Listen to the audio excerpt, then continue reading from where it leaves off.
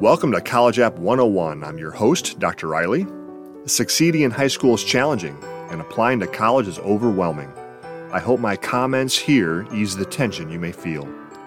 It'll benefit you to think like a college admissions counselor. She's the lady who will read your application to Bryn Mawr or Tuskegee. He's the guy who will handle your application to William and Mary or Davidson. I've worked with many such professionals. They're great people and committed to helping you apply to their school. The United States has produced in excess of 60 big national parks, the first of which was Yellowstone. Keep in mind, American national parks have dozens of designations: forests, wildernesses, recreation areas, trails, etc. I'm speaking principally about those grouped together with Yellowstone, Grand Canyon in Arizona, Big Bend in the Lone Star State, and dozens of others. A benefit of living in the Pacific Northwest for so many years was easy access to several national parks, which feature stunning scenes of nature. So just after the 4th of July one summer, my family and I drove south on Interstate 5 through Oregon's Willamette Valley, past the Umpqua and Rogue Valleys into Northern California, east into the Sierra Nevadas for a camping trip in a park that gripped me in wonder as a kid, Yosemite National Park. My parents had taken our family there, and as an adult, I was eager to share a similar experience with my wife and kids. In retrospect, we were fortunate even to get a Yosemite campsite because we booked close to our arrival date, but I think an early winter thaw opened some of the park's alpine altitude campgrounds earlier than expected. We stayed for 3 nights at Crane Flat Campground at an altitude of 6,000 feet, 6,000 plus feet. Our site bordered a broad meadow with yellow wildflowers peppered throughout. Towering above the site itself were enormous trees, probably fir and pine. The typical camping amenities were there: picnic table, parking space, water spigot, mosquitoes, and bear locker. That was a new one for me. We had been at our campsite for what seemed like mere moments when a fellow who, by demeanor and appearance, was likely son of the camp host, he paid us a visit and left a flyer explaining the danger bears pose at Yosemite. Evidently, they're proficient at ripping doors off cars and entering tents in search of items as innocuous as toothpaste, with their scent trumping that of a dog several times over. Some years before our Yosemite visit, I had spent a summer working at the YMCA of the Rockies in Estes Park, Colorado, just outside Rocky Mountain National Park. Part of staff orientation was a dose of bear training, where I learned they reached upwards of 30 miles per hour running uphill. Therefore, I got a little paranoid on our Yosemite trip when, in the middle of the night, I became convinced I could hear a bear walking around our campsite in silence. Thankfully, there was no encounter. We divided our time at Yosemite between 2 full days. The first was spent in Yosemite Valley in the shadow of El Capitan.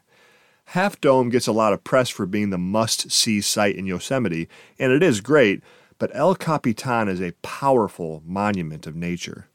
We visited waterfalls, the Yosemite Lodge, walked through the meadows along the Merced River, waded in Mirror Lake.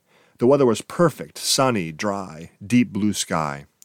Our second day, we hiked through a sequoia grove, drove the high-altitude Glacier Point Road to the Glacier Point Vista, took several pictures at the Tunnel View Overlook, and climbed Sentinel Dome. Our kids were at the age of audiobooks, so to fight the boredom of Yosemite's longer car rides, we listened to Bedtime for Francis over and over and over again. When we went to bed that night, there was a sense of perfect satisfaction. The weather, the trip, the experience, the sights couldn't have been better. It was our third and final night. At some point overnight, a thunderstorm rolled in, and I discovered 2 things. 1, our tent's waterproof capacity was sound, and 2, a thunderstorm sounds a lot different at 6,000 feet than it does at 500 feet, where we normally lived. But the experience added to the memorable nature of the trip, and to add to that memory, my kiddo unfortunately began to feel ill. So what had been a phenomenal trip was turning out wet and a little bit sick. By the time I opened my eyes the next morning, dawn had broken, and it was obvious the thunderstorm had passed. A stiff rain fell outside, less intense than a downpour, but it required rain gear to stay dry. I left my family sleeping peacefully in the tent, and put on my rain pants, jacket, and boots. Given the rain and that I had just woken up, I was slightly dazed and a little grouchy. I opened the van's hatchback, stood under it, fully upright, out of the rain, surveying all the wet, wondering what to do. Students, there are times in life when disappointment over an experience will sideline you, and you'll find yourself, like I was, standing there, wondering what to do. It's okay when that happens. It's normal. What I found is that in moments like those, you've got to move ahead. Do something, do anything productive, whether or not you feel like it. For me, at Yosemite in that moment, I decided to start preparing breakfast despite the rain. So I opened the bear locker, removed our camp stove, food, and cooler, and started scrambling eggs. In time, my wife was up and out of the tent. We got the kids fed and in the car, dismantled our wet camping gear, loaded the car, and drove out of Yosemite, soggy, but fed, and most importantly, together, moving ahead. This is the fifth and last part of a series aimed at equipping current juniors, members of the class of 2024, to apply to college successfully and efficiently this fall. January's episode, New Year, New College App Goals, urges juniors to apply to all their colleges before the sun sets on 2023.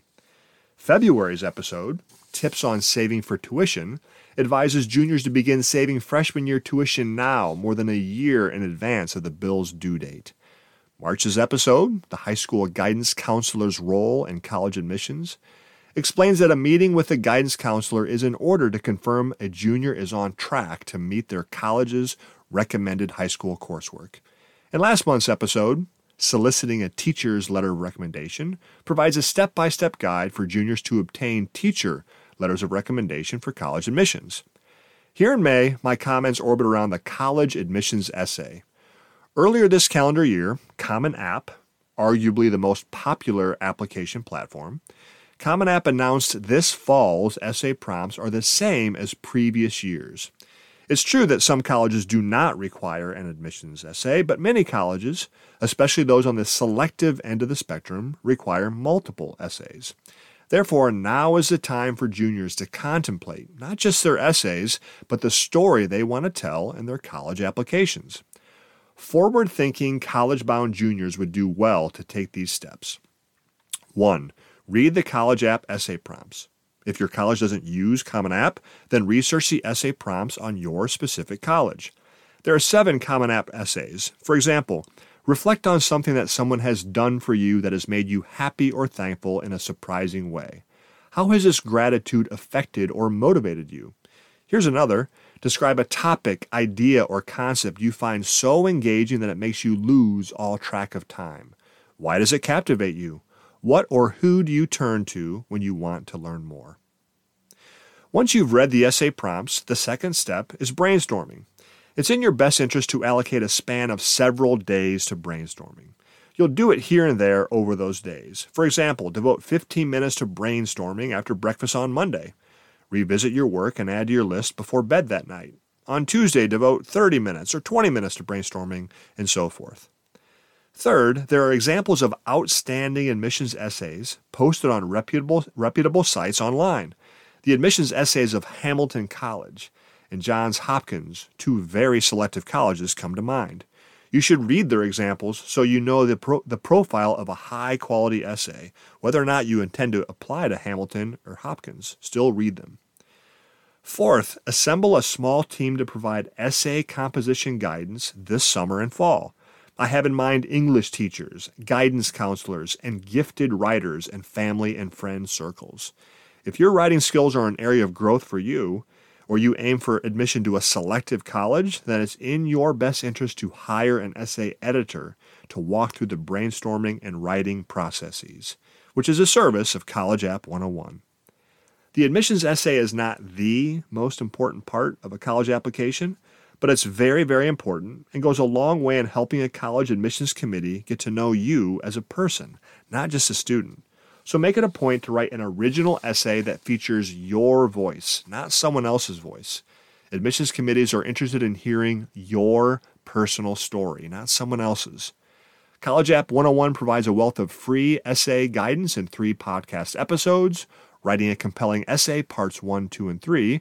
They're available at collegeapp101.com and major podcast channels. The day we drove out of Yosemite, our clothes and much of our gear were either damp or wet. We drove east, headed for California's Bay Area. Our spirits were heavy, given the wet ending of our Yosemite camping. Santa Cruz, on California's northern coast, was our destination. Once we were out of the mountains, in the Central Valley region, the clouds began to break. The sun returned, and the typical arid weather of a California summer began to dry our gear. Within a few hours, we arrived at a new campsite in Santa Cruz, hung up everything to dry, got showers. It had been a few days. We got showers, and optimism returned. The drier, cleaner circumstances gave rise to the same sense of satisfaction we had felt the night before at Yosemite. Juniors, expect your journey through the essay process to compare to my family's national park adventure. That's why it's called brainstorming, after all, pun intended. Really, the essay processes bring emotional highs and lows, standing there or sitting there wondering what to do, what to write. Vistas of satisfaction, rain showers that at first glance crumble your hopes, but as you move ahead in the little community of writers you create, you should expect help in unexpected ways as you write, find your voice, and determine your story with those who know you well. In just over 2 months, you'll begin applying to college. Start your essay work now. If you've enjoyed this and other College App 101 podcasts, please share them through Spotify, Apple Podcasts, or my website. Until next time, I'm Dr. Riley, your pre-college advisor and independent educational consultant. For more information about college apps and succeeding in high school, visit my website, collegeapp101.com. That's college, COLLEGE, app, APP 101.com.